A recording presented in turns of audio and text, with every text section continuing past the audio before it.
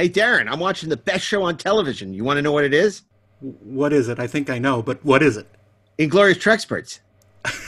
Yeah, And you're thinking to yourself, that's what wait I a second, thought that's you'd not a say. TV show. It's But not it is. But it is. It is. It's a TV show because you can watch us on the Electric Now app. It's an app for streaming video podcasts as well as movies, television, and more. You can see us on demand on Electric Now. I demand it. I demand because I demand it. Commodore Stone can watch us on the Electric Now app. And how do you get the Electric Now app? Because apparently people are having trouble understanding the concept. Just go to your app store from whatever device you're using, or all of the devices you're using. And you download it to your phone, your iPad, your Roku, your whatever you have that streams, other than a ViewMaster. You download it, and then you watch it 100% free. There's no charge. Yeah. There's no Patreon. There's no electronic frontier. All there is a free app. So download the Electric Now app from your favorite app store and watch us on Electric Now. Hey, this is Mark A. Altman, and if you're a fan of the only gentleman secret agent with a license to kill and thrill, you should pick up my new James Bond oral history, Nobody Does It Better, available now in hardcover, audio, and digital wherever books are sold. Do you expect me to read? No, I expect you to buy it. Need to make a call? Look for a police call box. That's where you'll find Two on Who, the new Doctor Who podcast from Electric Surge. Two on Who is available wherever you listen to podcasts.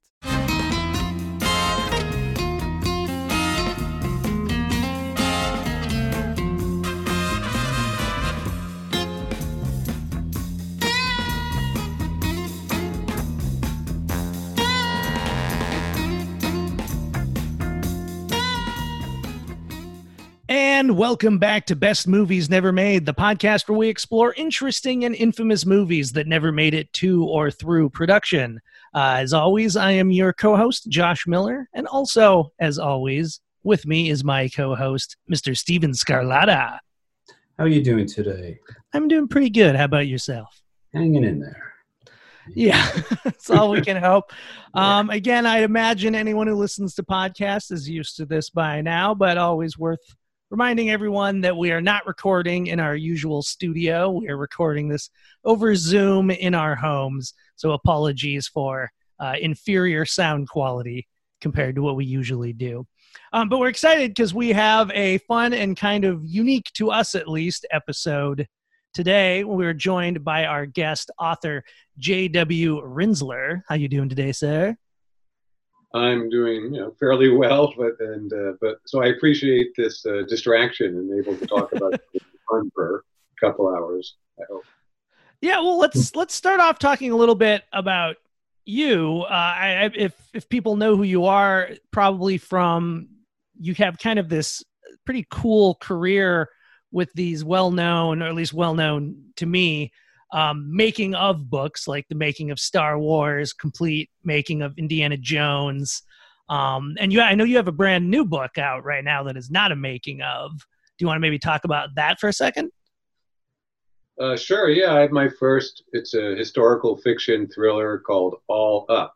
It's kind of a one-stop summer read about the first space age. It's designed to be a page-turner, but also dramatizing known facts about the first space age, the V2 and Wernher von Braun and that fun group of guys in World War II who were eventually brought over to the U.S. and Operation Paperclip and up to Apollo 11. But it also has things that you aren't going to find in conventional stories because they haven't really been accepted historically, such as the flying disc or flying saucers, as they used to call them, and retro or reverse engineering, which is talked about in relationship to those guys, and Freemasonry and other weird things that are not part of the typical story, but are in All Up. So it's kind of it was a passion project for me. It took about 7 years research and writing. So I'm excited that it's out. That's cool. Nice. And I guess getting a little further into you and your background, maybe just kind of give us, obviously, the quick version, but just kind of how you got into your line of work. Well, I grew up like most people who are somehow involved in film today, loving movies, monster movies, Famous Monsters magazine, and so on, and Errol Flynn and Robin Hood and those things. And then I got older, I started reading up on it and vaguely had an idea that I'd like to write books about behind the scenes, because of things like the Jaws log. Great and book. then, without going into too much detail, I ended up working at Lucasfilm in 2001 and being the nonfiction editor, and which was kind of a fluke.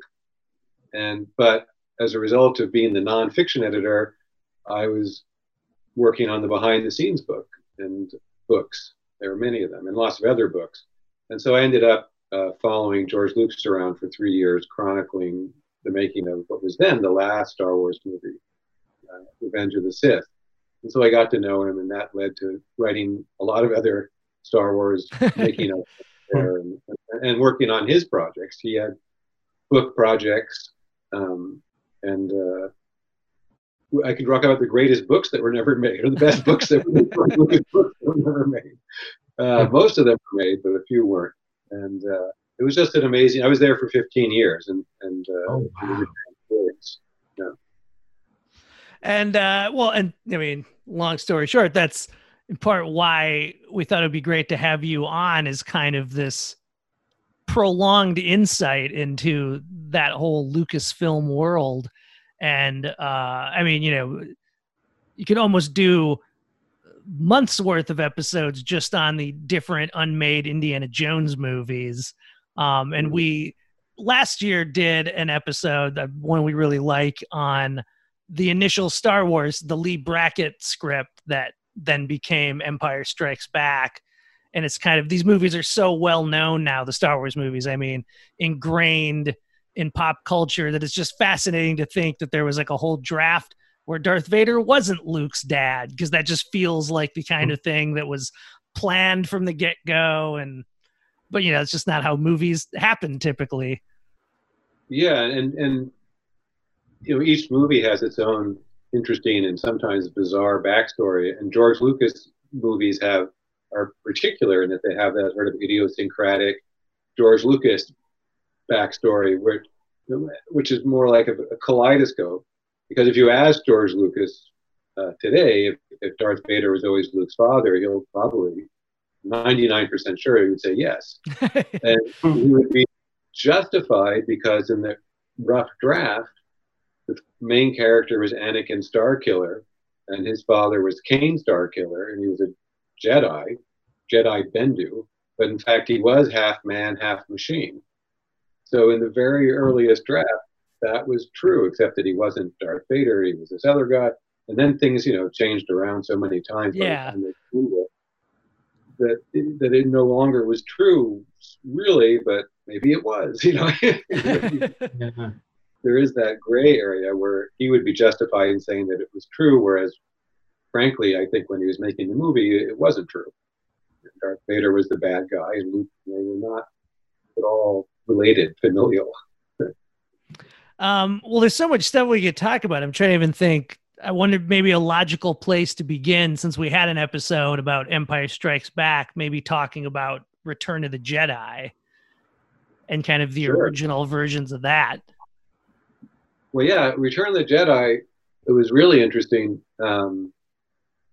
reading the early sort of outlines and pages and notes, and then the script. I actually, there were things I really liked about that rough draft that George Lucas wrote before Larry Kasdan was involved. In some ways, it's better than the final film in that it has a much more exciting battle. Princess Leia, the whole Act 1 in some ways is devoted to Princess Leia. She's alone on the sort of Ewok planet, and she's spearheading this sort of rebel invasion of the planet, because they need to grab control of two big guns, and one of the big guns is going to knock out communication to the Death Star, and the other big gun is going to do something to the city planet, which is below. There's the whole city planet of Coruscant is in the first draft, and it doesn't make it the final movie at all. But the Emperor is originally in some sort of lava lair beneath the city planet, and it's not called Coruscant, it's called Had Abaddon. And it's just, there's a lot of, I think it was his Blue Sky version. I think he did the same thing for the rough draft of Star Wars.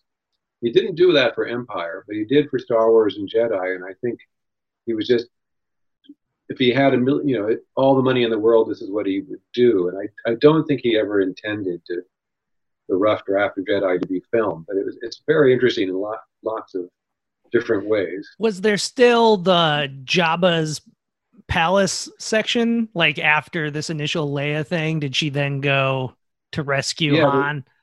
There was. Well, no, she wasn't involved. There was no slave outfit. She stays on that planet through the whole movie, and Luke begins outside of somewhere on Tatooine and sort of is plotting with the droids on how to rescue Han. But in the early version, Han has already been unfrozen. You don't see him being unfrozen on screen. You just kind of hear he's unfrozen and you're going to kill him, and now you have to go rescue him. So there's more of a time lock, too, that they're planning on killing him. So he's got to go rescue him. And then there's more banter between him and Han Solo, which I kind of like, which is lost in the final film. And in a way, you can kind of see how Leia gets kind of shoehorned into the final version of the film, because they never actually say anything to her when they see her. She's a prisoner. She's half naked and she's chained to this giant slug. And when they actually shot that scene, it was cut, and Carrie Fisher said, "Hi guys." You realize there's kind of some dialogue missing, because there's no recognition on their part at all that, hey, there's this person who you know really well. I thought of that. Yeah. And it's because she kind of got shoehorned from this other part of the story back into this part of the story they're now filming, and without it actually, they didn't quite visualize what was happening. And on set, Richard Marquand didn't have enough latitude or didn't really care or whatever, that there was this meeting taking place with no acknowledgement that a meeting was taking place. And did it end similarly with Luke and Vader and the Emperor up on the Death Star and all that? No, the whole battle takes place in this lava layer beneath the city, and it's very interesting. It's kind of like a four-way battle, in that Darth Vader is very much more at odds with the Emperor.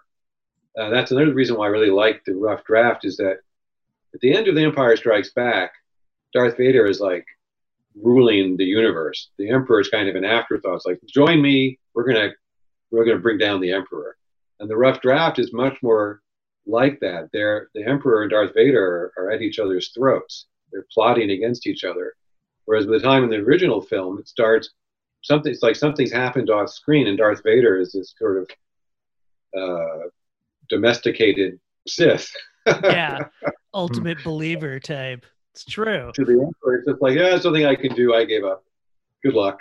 Whereas in the rough draft, he's much more trying to convert Luke still. And so the final battle is a battle of wits to some extent between the Emperor, Vader, and Luke.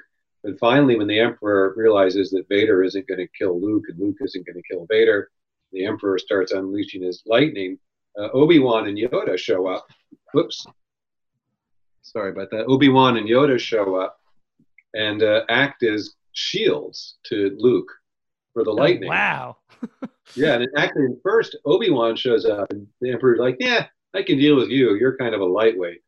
And then Yoda shows up, and the Emperor's like, holy shit! I might be in trouble. Wow, Emperor versus Yoda. That's something I'd like to see. Well, we did find in Revenge of the Sith. Oh, yeah. But this was, I don't, and also in the end, at the very end, when they do have the big dance, with the Ewoks, Obi-Wan comes back in the flesh.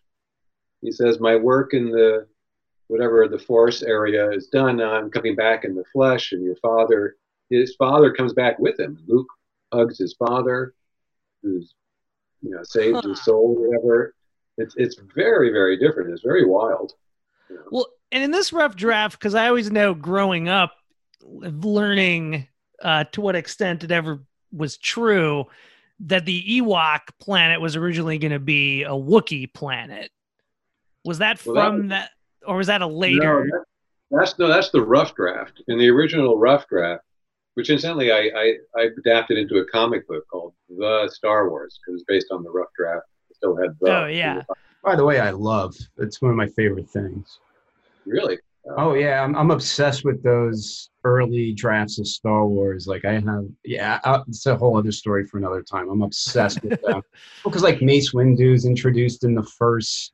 I have the early treatments to the synopsis till he gets into the screenplays, and I thought you did a phenomenal job. Like it was like mind bending the amount of work I couldn't imagine it was to put that thing together. So, but yeah, phenomenal job with that. I love it. Well, glad you like it. Yeah, the Journal of the Wills with Mace Windu or whatever it is. I'm getting lazy on it, but yeah, it's really fascinating. I mean, it was mind bending to keep track of it all. And and in the original rough draft, it's the Wookiee planet, and there are no Ewoks, and the Wookiees, the Anakin Starkiller, and his colleagues train the Wookiees to fly starfighters and attack the Death Star. And it's great. It's really fantastic. Yeah, I think people always get it confused because I think the Ewoks were always intended to be in Return of the Jedi or Revenge of the Jedi, but they looked differently. They were, they had like they were short. I mean, they are still short, but they had like yellow eyes. They were creatures with big ears or something. But yeah, the Wookiee thing was from, like you're saying, the original Star Wars draft, and I guess just rumors because back then there wasn't internet and all this stuff, so we'd read stuff in like Cinefantastique or Starlog, and then we'd explain it to someone, and then it'd get explained again to someone. Yeah, the telephone game. Yeah, that's interesting. Yeah, I did not know that. And then for Return of the Jedi, what I also find interesting in the original draft is there is 2 Death Stars as well. Yeah, there's 2 Death Stars and the city, the city's planet beneath. Yeah, it would have been really spectacular. And also when Leia's in the beginning of the Act 1, there's not only the Ewoks, but there's another alien species called the Yusum or the Yuzum, who are tall. They have really tall, spindly legs, and the Ewoks are short, so they would have been this great, contrast. And Leia is dealing with both of them, and she's the one who spearheads, getting the Ewoks on the side of the rebels. And she's the one who's in the rocket. They call them rocket bikes, what became the speeder bikes. Yeah. Luke isn't involved. It's just her. And so that's all very interesting. But it would have been really cool with 2 Death Stars. I agree. And there's also this other cool concept in it, too, is that when Luke defeats Vader, Vader falls into the lava. And it's almost like a flashback for him from the Obi-Wan fight, and Luke saves him from the lava, which I something about that I really dug, that concept as well. But people don't realize, like, Kasdan came in and kind of helped with Empire, and then same with this one. I guess that's why am I wrong that he's the one that took out both Death Stars, and then took out the city planet, and then just figured, why don't you just make it all take place here because we're running out of time and you got to shoot soon. Was that the case? Do you know? It wasn't. He was in the story conference. They had this big story conference, which is in the book, and we have the whole thing. And what is basically George actually saying, I can't do this city planet. It's going to be really expensive. It's going to take up the whole. They only had, the one soundstage at ILM, so it's going to tie up the soundstage for the whole shoot, which is going to be problematic logistically. And he actually, Kasdan was arguing to keep it, and George was saying, but even if we keep it, how am I going to explain that you can destroy this whole planet? The rebels can't destroy a whole planet. And it was Kasdan saying, well, you don't have to destroy the whole planet or whatever. You can just have a power station on the city planet and have the rebels sort of pinpoint that and all the lights go out, and so they've kind of won. But it was George who nixed it, and it was George somewhere in the conference. I think during the story conference, they decide to put the Emperor on the Death Star, and that's the thing that changes everything and makes the story become what it is. They kind of, that way you can blow up the Death Star and kill the Emperor all at the same time, even though he's already dead.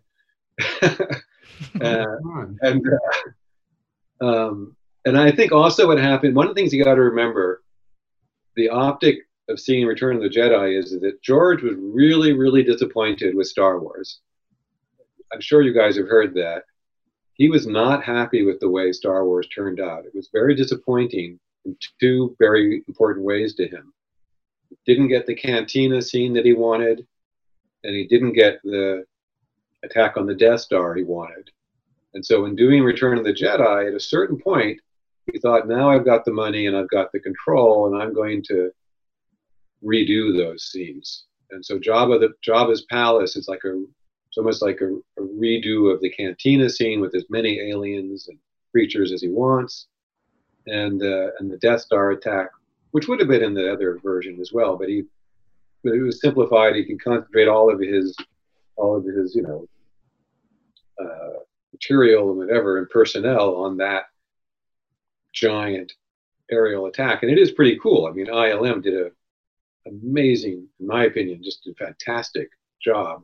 I think they took what was a kind of a B film and made it into an A- film with those visual effects. I mean, I remember at the time it was just mind blowing. You know, when the Millennium Falcon flies into the Death Star and got 150 TIE fighters coming at you. I mean, it was just unbelievable. You know, it was like, and it really was much, much more than the original attack on the Death Star. As great as that is, Return of the Jedi was more, visually striking in some ways. The amount of spacecraft during that battle, it was amazing. I saw it at the right age, and it was just mind blowing at how much was coming at me in that theater. And compared to the first one, I never realized that he was just trying to one it up. It makes total sense now. The cantina with Jabba, and that ending battle sequence. Yeah, because remember in the first one, Stuart Freeborn got sick. They moved it up in the schedule. They only had, 7 or 8 aliens ready when they shot it at Elstree, and then they did pickups, but they didn't have enough money. And fortunately, Rick Baker came to the rescue with dozens of masks and stuff. But it was really kind of a hodgepodge thrown together and fixed in the editing room. But I think it was very frustrating for George, whereas, the Jabba's palace, he got to do it the way he wanted to. Right on. And then he still redid it. He still had it. Yeah. Never good enough. Yeah, but I heard was it in the Secret History of Star Wars book? He actually, I think there was a story in there. I don't know if it's true that he called Mark Hamill the night of the premiere, saying he needs him to dub lines. He's changing lines of the movie. He was constantly tinkering with it all the way from the moment it was done, the first Star Wars. So, if that's correct. Yeah, I mean, I don't know exactly the story, but it has the ring of truth. I mean, George was always tinkering. On episode 3, Revenge of the Sith, I was there when George decided that he wanted this shot of Anakin's mechanical hand taking Padme's flesh hand when they get married. That shot wasn't in there, and the movie was literally the day before the movie was coming out.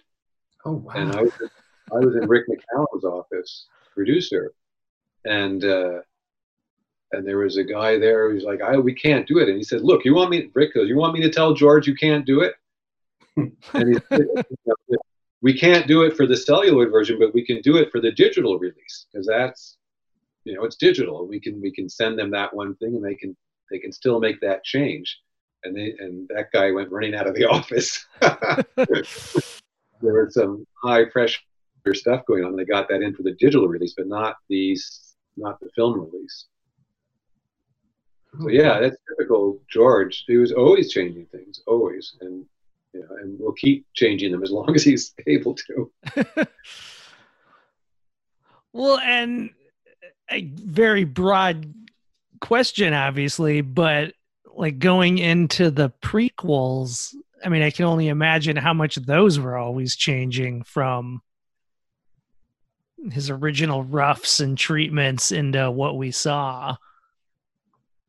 Yeah, well, that was the prequel, and I was there for episode 2 at ILM for the dailies, trying to think if there was any last minute changes for that one.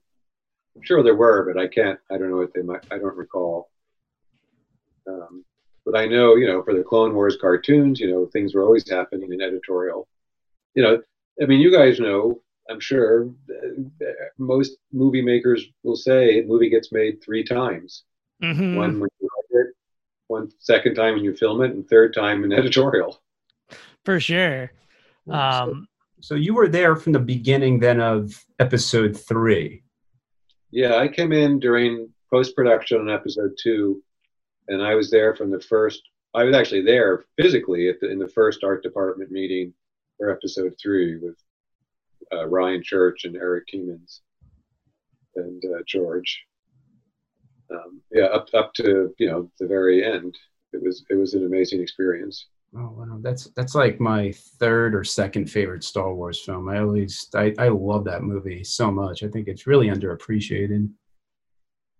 I think so. I really can't see that one without. I can just see what's happening in my mind's eye right off the camera. I know. I can't see it without. It's still too soon. Maybe in 10 years I'll be able to see it and not think of all that stuff. I can't see it objectively.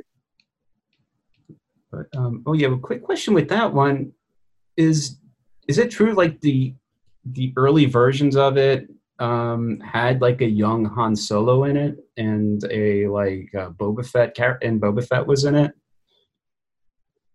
I don't know about Boba Fett, but definitely Han Solo. It wasn't in the movie, but in the concept pre-production, there was going to be maybe a young Han Solo. I don't even know if he was in the script. There was definitely concept art of him that was done. I don't remember Boba Fett. It's Boba Fett. It's possible. And one thing is that Spielberg was involved in some of the animatics of episode 3, and talk about best movies that were never made. He planned quite a bit of stuff, but I really don't know the story behind that. Even though I was there, and I was talking to Dan Gregoire, who was the head of animatics, but who was going down to Spielberg's place. But there was a lot planned, and not much made it into the final version of the film. Mm-hmm. Oh wait, Steve, were you about to ask something? Oh no, but because the other thing I heard, I mean, I didn't hear, I read it in Secret History of Star Wars. If you don't remember, it's fine, but the opening was totally different as well. It was supposed to be, like you're saying, I guess it was supposed to be more epic, like 7 battles on 7 planets or something like that. Well, it wasn't that it was supposed to be, it was just in the ideas were toyed with, kind of just like Jedi. And that what happened was, the original concept, the first thing that George told Ryan Church was there's going to be 7 battles on 7 planets. And there was all kinds of concept art on those 7 planets done. They were pinned every Friday. They'd pin it up on these styrofoam boards, and it was like an art gallery opening every Friday. And George would come and he'd go through and he'd approve stuff and say change stuff and disapprove other things. But what happened with that is it was changed. Most of that stuff, most of those planets that were chosen were changed to the middle of the film when the Jedi are being wiped out during Order 66. So you can still see those planets, but they were moved from the front of the film to the Order 66 part when they're being wiped out. There's like Seleucami, which is kind of that weird upside down bridge planet. And there's Felucia, which is kind of the weird plant where Aayla Secura, I think, is killed. I can't keep track of it. I don't remember it all, but a lot of those ideas were moved up. Basically, moved back in the story, I guess you could say. Oh, But that's just the way he worked, you know. Oh wow, what a trip! No, I always remembered hearing that because, like I said, it's like one of my favorite Star Wars films. I always wondered what that would have been like, and now when I watch it again during that sequence, I'm there. That's where they all are now. That what a trip! Yeah, yeah, they were just kind of moved.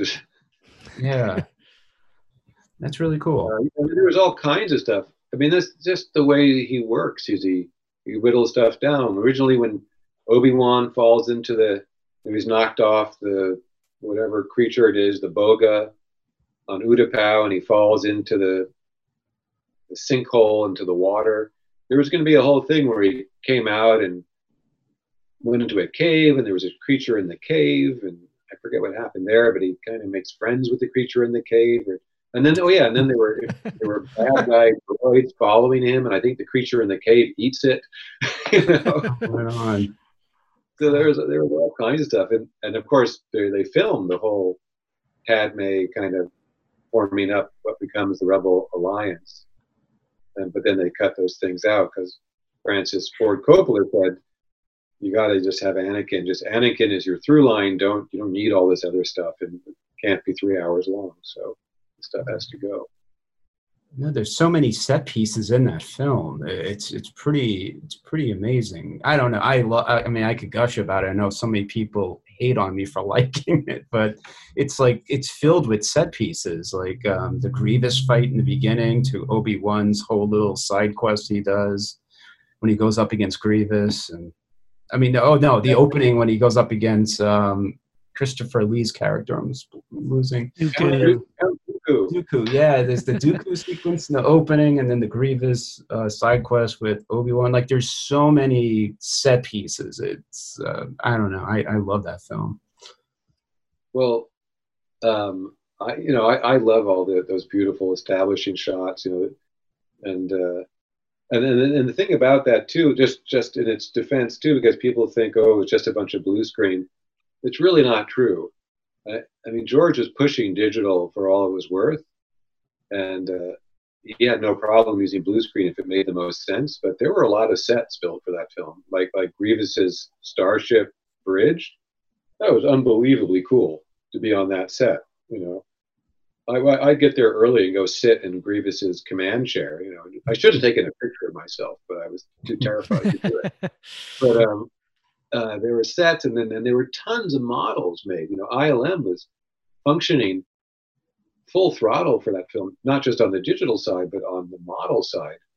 The Utapau sinkhole was modeled, big models, and then they had lots of little models, and then they had the whole lava planet was mostly a huge miniature that took up the whole ILM soundstage, and it was something to behold. I mean, because it was right, we would meet outside every 2 times a week before going into dailies, and the doors were open, so you would see them. It started out as just this blob of material, and then every couple of days it was looking more and more like a lava planet, and then it was actually flowing lava, and it was incredible. And Lauren Peterson was, part of the team hacking away the styrofoam. The same guy who was doing it in 1975. Were you saying they had flowing lava? Not on set, or it wasn't real. Oh, okay. It was like red milkshake stuff, whatever it was. Well, I just meant it was an actual physical substance. Okay, I was. No, I still wouldn't have put my foot in it, but still. Yeah. It had steam rising from it and everything. I don't know how they did it. I mean, those guys are amazing. Yeah, maybe, but I seem to remember steam. Maybe that's my imagination. Yeah, no, all the stops were pulled out for making that film. Yeah, because I think that's why the effects hold up in a lot of I do like the prequels, but it was because he was using, miniatures and computer generated effects together. Yeah, exactly. They were using everything. And John Knoll, who's the visual effects supervisor on all 3 of them, with others, but he was sort of the through line. He did a whole book called Creating the Worlds of Star Wars, and I kind of co-wrote. It was his book, but he was working on Pirates and ran out of time, so I kind of wrote it with him. he said many times, when you're doing visual effects, you have to use every trick in the book. And if it makes sense to build a set, you build a set. And if it makes sense to do a miniature, you do a miniature. But you don't throw away all these tools that people have spent decades perfecting just because you could do it digitally. Because often it won't look that good digitally. And if it's all digital, then the audience subconsciously detaches from the movie, because then you're just watching an animated movie. Actually, Josh, do you have anything else on Revenge of the Sith? I don't have anything now. I was going to ask if you had more Star Wars questions. Yeah, well, I had a question about, it was weird growing up. Like, one second we heard George Lucas was going to do 9 films, and then it was 6. Then I think it was before Jedi came out, he went back, he just realized, I'm just going to do 6 of these. And I was just wondering, did he ever talk to you about what his sequel trilogy would have been? Well, when I was doing the research, I actually found, which like literally is, and it's in one of the books. I can't remember which books, but it's in one of them. I found an outline that had 12 films marked out, but not each number had a film next to it. But there was like, and it was early, because what was episode 4, I think, was episode 3, and the Clone Wars were in there somewhere. They might have been episode 2 or something. It was a different order. But there were 12 slots. And he said many times that in the early interviews that he planned to do 12 films. And he wanted to do so many. Yeah, he wanted to do 1 a year, like James Bond. He won't, I don't know if he'll cop up, if he'll say that now, but, and then it was 9. And in the books, he talked to Mark Hamill and other people who were, he felt were interested. Jim Bloom, the producer at ILM, about his ideas, and they would change. They would change all the time. And he told me once that he had a really big notebook. It was like his super ideas of Star Wars notebook, like this thing that he'd had since whatever 1973 or even before. And he would sort of when I would work on his stuff, he'd give me notes from that or from other things, but they would be selected and given to me. So I said, well, can I see it? This was around when I was doing Jedi, I think. I said, can I see it? And he just said, no. It was too private. And so I think that's where you'll find out what maybe his ideas more fleshed out were for all 12 films. But I do believe it was a kaleidoscope, and I think I'm pretty safe in saying that it was always changing. His idea of specific films. And if he had done the sequels, if he hadn't sold the Lucasfilm to Disney, I saw those his plans for the sequels, and I can't talk about them because of the NDA, but it doesn't really matter, because by the time he actually made the film, those ideas could have been completely changed. Some things would have remained, but things happen when you're that's why that you have the title of your podcast, The Best Movies Ever Made. So many things change, generally speaking, on films, unless you're Clint Eastwood. And then of course there's just thousands of movies that have never been made. But who knows what they would have been like if they had been made. Yeah, I always remembered the rumor. It was because in Empire, the famous line about the other, and the other was I don't know if this is true, but the other was going to be the lead in the sequel trilogy. And so I was always you mean the other person with the Force you're talking about? Yeah, that ended up being Leia. To bring up this book 100 times, because it was like one of my favorite books, Secret History of Star Wars, was saying that originally it wasn't Leia. It was supposed to be another Jedi, but he didn't want it to take away from Luke, so he switched it to Leia. That's according to that book. But the other was supposed to be set up in Empire to be in the sequel trilogy at one point. But I don't know how much of that book is true or not. That book I've just been so fascinated by.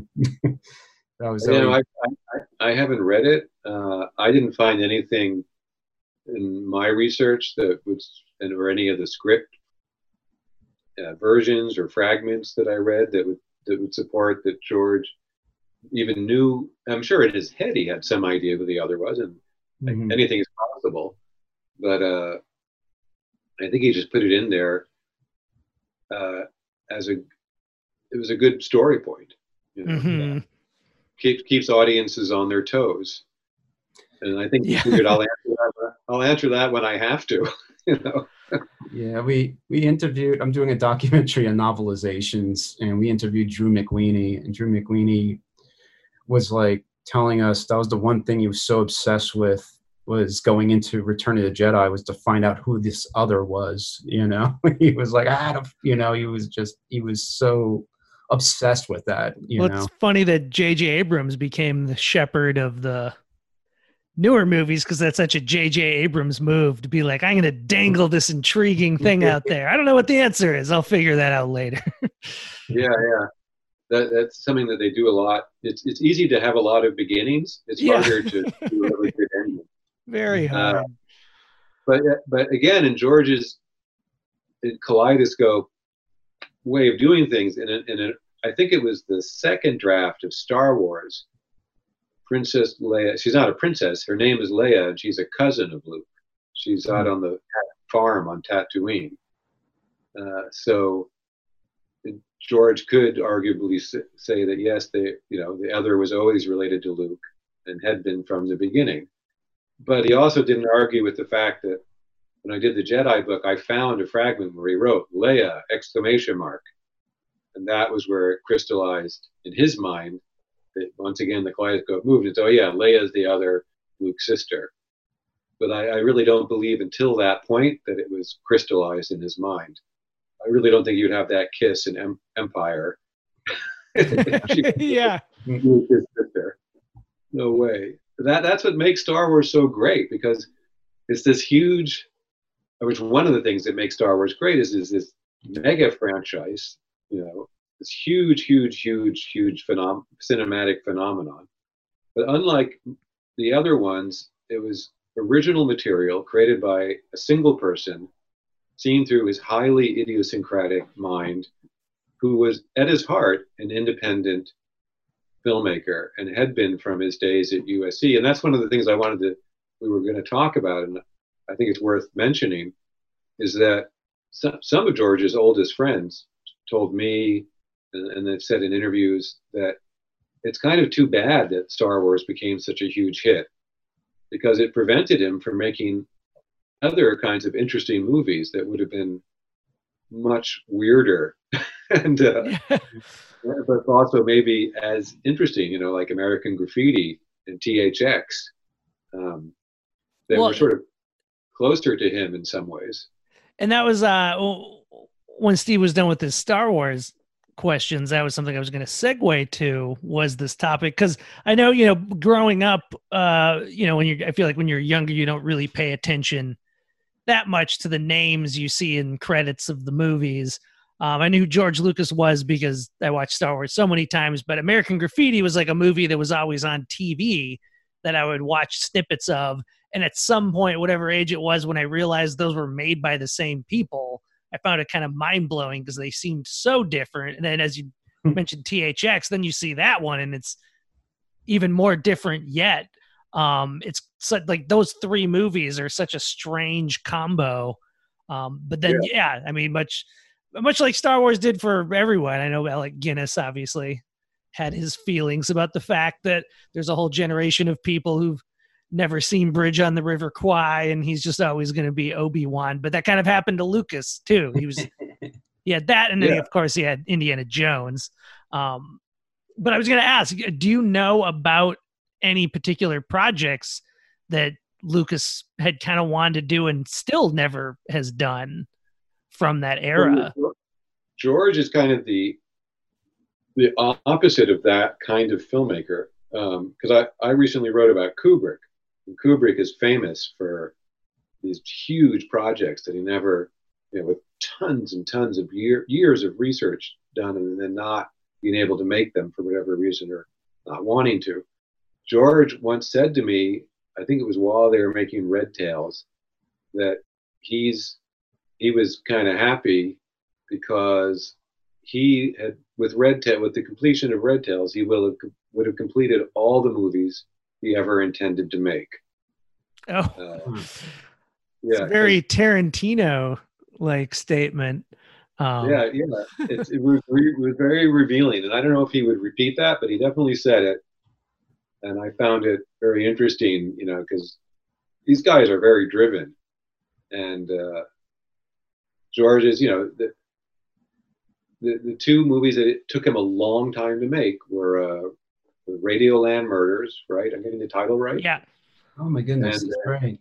And which he was doing in the early '70s, and Red Tails, which he wanted to make for a long, long time, and he finally did it. Neither one of them did very well, but he did. He did get the. I have not revisited Radioland Murder since it was new, but I liked it as a kid. It was I liked that kind of I've always wondered, silly movie. I always wondered what Red Tails would have been like during the time period when he wanted to make it. Also, because I think. Yeah, it definitely. I mean, there was George, but even by the time he was doing Return of the Jedi, he had so many plates in the air. He no longer was able to focus the way he was able to focus on THX, Graffiti, and Star Wars, where they were the only things in his life, more or less, and all consuming. And he also said that to me once. He said, "There's when I think we were doing Revenge of the Sith, at one point he couldn't remember something that normally," he said, "when I did Star Wars, I knew every frame of the film, absolutely every frame, 24 frames a second, he knew every frame of Star Wars." And that wasn't the case by the time, 20 years later. And why would it be the case? You can't have that. Most filmmakers just don't have that kind of fire that go, as they get older. It's rare that, particularly these days, they tend to peak early and then kind of trail off a little bit. There are exceptions, of course, always, but yeah, we got Scorsese, Spielberg, Cronenberg. They're still going strong, but yeah, I know. Cronenberg's a rare example of a filmmaker who kind of is trying to go in different directions. Even with someone like Spielberg and Scorsese, it's like they've kind of figured out their thing, and they're just going to keep doing that thing until they're not able to do it. Cronenberg seemed like he got bored being David Cronenberg somewhere in the late 90s and was like, I'm going to become a whole new kind of David Cronenberg. And George was always saying that he was going to get back to sort of being this guy he was at USC and making these 16 millimeter experimental films. Have you guys seen his student films? When I've the only one I've seen was when I was in high school. I did a week-long film seminar out here in LA. It was the first time I'd been to LA. And one of the things they did was they took us to USC and they showed us Robert Zemeckis's senior thesis. I'm forgetting, what's the guy who did Fandango and Waterworld? Kevin Reynolds? Yeah, Kevin Reynolds. His short that turned into Fandango, and they showed us the original THX with the longer title that I'm forgetting. Right. And it was so experimental. Again, I mean, THX, the feature is experimental, but as a kid who grew up weaned on Star Wars, which is usually presented as the epitome of tentpole Hollywood filmmaking, it was interesting to see what his roots were. So it's such an abstract, strange movie. Yeah. He did a visual poem adapted from E.E. Cummings, and a movie called Freiheit, which meant freedom. And he was into abstract film montage. He loved those guys. He loved the French New Wave, and he really loved Alphaville. Was really a huge influence on him. The art film, and he once said to me, THX is the film version was what comes closest to his sort of personality, which is kind of very dark humor, but still high speed chases. Yeah. And I always say that Star Wars is part of the trilogy, which is THX, American Graffiti, and Star Wars. There's this Leaving Home trilogy. It's all about leaving home, Yeah. escaping from Modesto. I was going to say from Modesto. Yeah. Are those other short films? Do you know if those are available for people to watch? I haven't done like a survey, but I'm pretty sure most of them are on YouTube. So Yeah. some all escaped to YouTube somehow. Most of them. Yeah. And they're pretty good. You know, for considering that, you know, he was in college when he did them. They're pretty amazing. Yeah, I need to check those out. No, I was going to say is like we've always heard about these experimental films he wanted to make, and then you'd figure after Star Wars he has more than he seems like he's doing all right. That maybe it is the time to do something.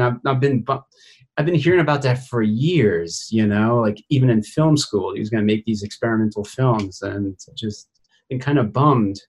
You know, he never got a chance to do them. I don't know. There was this great documentary on HBO called The Defiant Ones, and about Dr. Dre, and it kind of said that after he made all that money with the Beats microphone, he couldn't make that next album everyone was waiting for because he was so successful. They show you him in his recording studio trying to rhyme and make this album. He's got the biggest recording studio, but the success. So, I mean, I wonder if that's something with George Lucas. Maybe it's just like you were saying, like his fellow filmmaker friend said about him making Star Wars. He wasn't able to make experimental movies. Well, it's kind of like the Oscar curse, right? Yeah. It for some people anyway, it takes away some of the drive. Mm-hmm. Though it would be pretty exciting to imagine George Lucas after all these years and his success and wealth making like a $30,000 experimental film. I'd really love to see what that would be. The second to the last time I saw him, which was probably 5 years ago or something, and I'd heard that he was making them. He was making something. I heard from people at the ranch, and so I said, "I hear you're making them." And I said, "Well, can I see one?" And again, he said, "No." Well, who knows? Maybe it's the kind of thing that he's waiting till he's gone, and we're going to discover this vault of all these little movies he was making or something. Hopefully, it's not like J.D. Salinger, who was apparently always writing. But then I don't know if he burned it all or something before he died. Well, books of the thing you have to realize about George too is that he's kind of like Walt Disney, not the Disney company, but the actual guy, Walt. In that he likes to build, in the same way Disney's last part of his career was heavily devoted to Disneyland and Disney World and making these kind of utopias. I came to the conclusion that in some ways George's movies were financing his building projects, and licensing, where publishing was part of licensing, which is where I was. But licensing was, this huge cash cow where we were basically not only financing the other movies that he wanted to make in the Clone Wars, but as building projects. If you haven't been to Skywalker Ranch, I haven't. Oh God, I wish. I really hope that it's preserved, for future generations, some kind of film school, because it's unbelievable how beautiful and how well planned it is. Underground parking lots and screening rooms, and just sparing no cost, building the most fantastic building. I mean, Skywalker Sound is just incredible. It's like at the time, and maybe to this day, the most expensive building west of the Mississippi. It is. You go in, it's this beautiful combination of brick and wood, and these beautiful recording studios and mixing rooms, and then with a full stage. But then there's one guy, Howie Hammerman, who was literally like Lucasfilm employee number 5 or something. He'd been there since the 75 or something. He gave me a tour of what you never see, which is this huge sort of underground like factory that's powering Sky Sound. I mean, it's all, you can't see any of it. It's all built into the hillside, and the millions of dollars that George spent on that thing is mind-boggling. And inside Sky Sound is the Stag Theater, which is reportedly the nicest movie theater in the world. Wow. It's built, masterminded by this guy Tom Holman, who masterminded the THX sound system, and THX comes as also a play on obviously the movie, but the Tom Holman TH crossover. Oh. So it's Tom Holman crossover system, and I'm not technical enough to know what that crossover system is, but it's used in the THX sound system and the Stag Theater. And this theater was part of the big perks was you get to watch movies in this Stag Theater. And it was just, you see these movies, and the technicians at Sky Sound would turn the sound way up, and there would be just mind-blowing, because it's so amazing visually and audio-wise. And so all this stuff is, George is spending millions and millions of dollars on doing that, and then building Big Rock Ranch, which is like the annex to Skywalker, and this same property but a different entrance. And I was part of the first group of employees to occupy that building, and it's this Frank Lloyd Wright, just gigantic but beautifully proportioned, basically business building, but in a Frank Lloyd Wright style, with Gustav Klimt paintings in the atrium, not reproductions, the actual Klimt painting. And I think it was made for 300 employees, and we were never really more than 200. And it was something like 800 square feet per employee.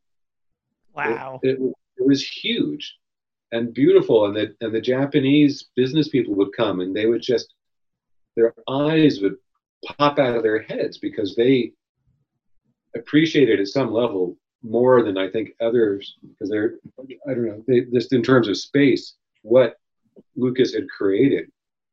And there's a lake, and there's turtles in it, and there's there's a stream, and I mean, it was unbelievable. And then he built the Letterman Digital Art Cinema. Not cinema.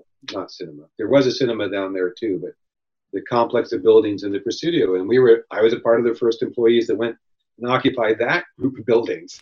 And those are they're not as nice, but it's still really, really nice. And again, Big Rock and the ones in the Presidio have these incredible cinemas, and incredible landscaping. And now he's building his museum down where you guys, or where you are, Josh. I was going to ask about that. Yeah, and that was a decade at least in the making, if not more. It's going to be unbelievable, and that's more than the 16 millimeter films. That's his legacy, and he's fully conscious of that. Mm. Well, I had a question. Did he ever bring up to you his version of Apocalypse Now, what it would have been like, or did he ever bring it up at all? So I've always been curious, like, what it would have been like if you hear that was a thing, Coppola, or was it that Coppola wanted him to do it? Was that I'm trying to remember. Originally, I think it was George and John Milius's idea. And John Milius, I can't remember if they worked together on the script or whether it was mostly Milius.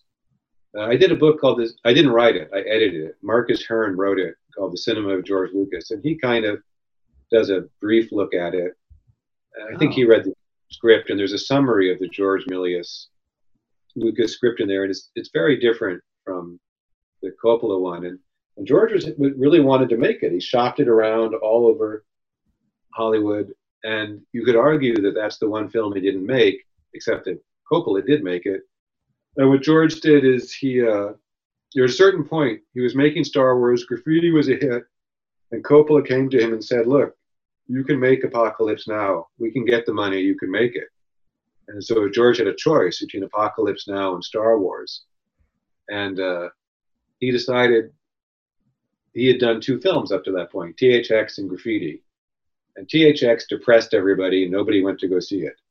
American Graffiti was a huge sleeper hit, and he was getting hundreds of letters from people saying that that movie had changed their lives, and they had been suicidal, and now they wanted to go on living. And so he decided, I don't want to make a depressing movie about the Vietnam War. I'd rather make an uplifting fairy tale, because I like it better. And that's the decision he made. And Coppola went off to do Apocalypse Now. And I've heard rumors that went insane while shooting it. So it's for mental health reasons, Lucas also made the right choice. Yeah. And I've heard rumors that there was.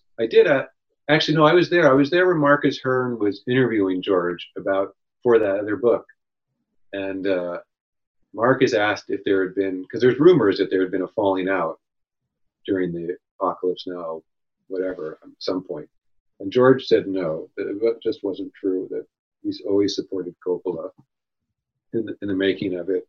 There might have been some competition, and what George did is he then took, because he wanted to film it 16 millimeter and do this whole sort of handheld look at sort of black comedy, Dr. Strangelove version. For Apocalypse Now? For Apocalypse Now. He had very much ideas about how to do it. And he ended up using some of those ideas for the Vietnam sequence in More American Graffiti. Oh. Huh. Yeah. The Toad sequence. The Toad storyline. That's interesting. There's actually something about that in this book. I just helped Howard Kazanjian write his memoirs. He was the producer of More American Graffiti, and so he talks about it a little bit. And what for his Apocalypse Now? Do you remember? Was the story basically the same, and it was just going to be tonally different, more Dr. Strangelove, or was it actually a different story altogether? I have not read the script. Okay. And I don't remember the scenario. I think it would have been pretty different. I think it would have been, because it's different personalities. Coppola versus Lucas. Have you ever heard the story about? I think they asked Coppola and Lucas, like midway in their career, before they were wildly successful, what would you do if you had $1 billion or something? I haven't heard that story. No, I don't remember exactly the response, but Coppola was like, I'd spend it all to build some gigantic, something or other, and then I need to borrow another $1 billion to complete it. And Lucas was like, I put half of it in the bank, and then I very calculatedly figure out what to do, how to use the other 500 million as wisely as possible. Ever the businessman. Yeah, because I guess it's kind of weird when you think about it, then that Coppola got to make Apocalypse Now, and then his last few films he made were kind of experimental, right, in a way? Yeah, they showed one of them when I was at the Presidio, and I was actually sitting behind Walter Murch and George Lucas during the screening, and it was with Matt Damon goes to Argentina or something. I can't remember. It was filmed in black and white, and it was pretty good. It's pretty good, and it was kind of interesting because they were commenting on the film a little bit as it was projected, and but it was kind of private, so I think I can repeat what they said. Yeah, I haven't seen any of them, but I think it's interesting how I was just thinking about it right now. It's like he makes George's movies and he ends up kind of making experimental films. And been interesting what would have happened if Lucas made Apocalypse Now. In some ways, I think Coppola, Lucas, and Spielberg are like brothers, and Scorsese. I don't know all of them well enough to say, but Spielberg has said it, I think, or George said it. They're like, they love each other and they're also very competitive. Mm-hmm.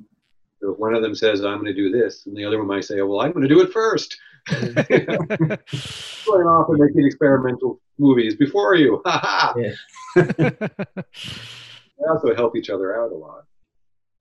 Somebody will write a book about Coppola, Spielberg, and Lucas or something. Yeah, I'd be fascinated by it. All I know is from them is when I read Easy Riders and Raging Bulls, but I don't know how much of that is all true. So Yeah, I read that. I don't know. I've heard differing things.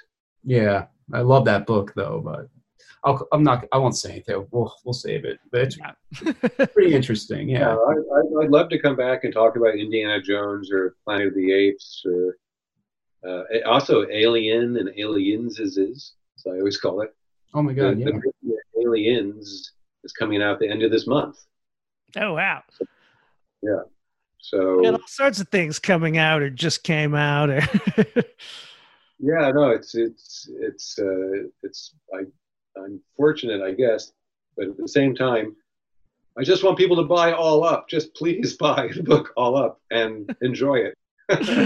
Definitely. And then you're on Twitter, right? yeah, I was going to say, well, to wrap things up, where can people find you on the social medias? You can find me, J.W. Rinsler, on Twitter. I have a website, jwrinsler.com. And, I'm on Facebook. I've been doing more social media than ever before in my life because I'm trying to promote this book. So I'm out there. That book is All Up, which people should check out. Is there an audiobook version of it? For the Audible fans out there? They're recording it now. Really good guy named Paul. I don't want to get his last name. Maybe I can email it to you, but he's doing the narration, and they sent me a sample that they're doing. It sounded really good. So yes, they're doing an audiobook. Excellent. And you can find us on Instagram, Best Movies Never Made. You can find us on Twitter at Never Made Film. I also encourage you to check out the Electric Now app, which is free. You can watch movies, TV shows, and video versions of our podcast and all our sister podcasts like Inglorious Trexperts, 430 Movie, lots of fun stuff. I would like to thank Bill Ritter, our sound engineer extraordinaire, along with the rest of Electric Surge Network, including our producers, Dean Devlin and Mark A. Altman. Until next time, this is Josh Miller and Steven Scarlatta saying we won't see you at the movies.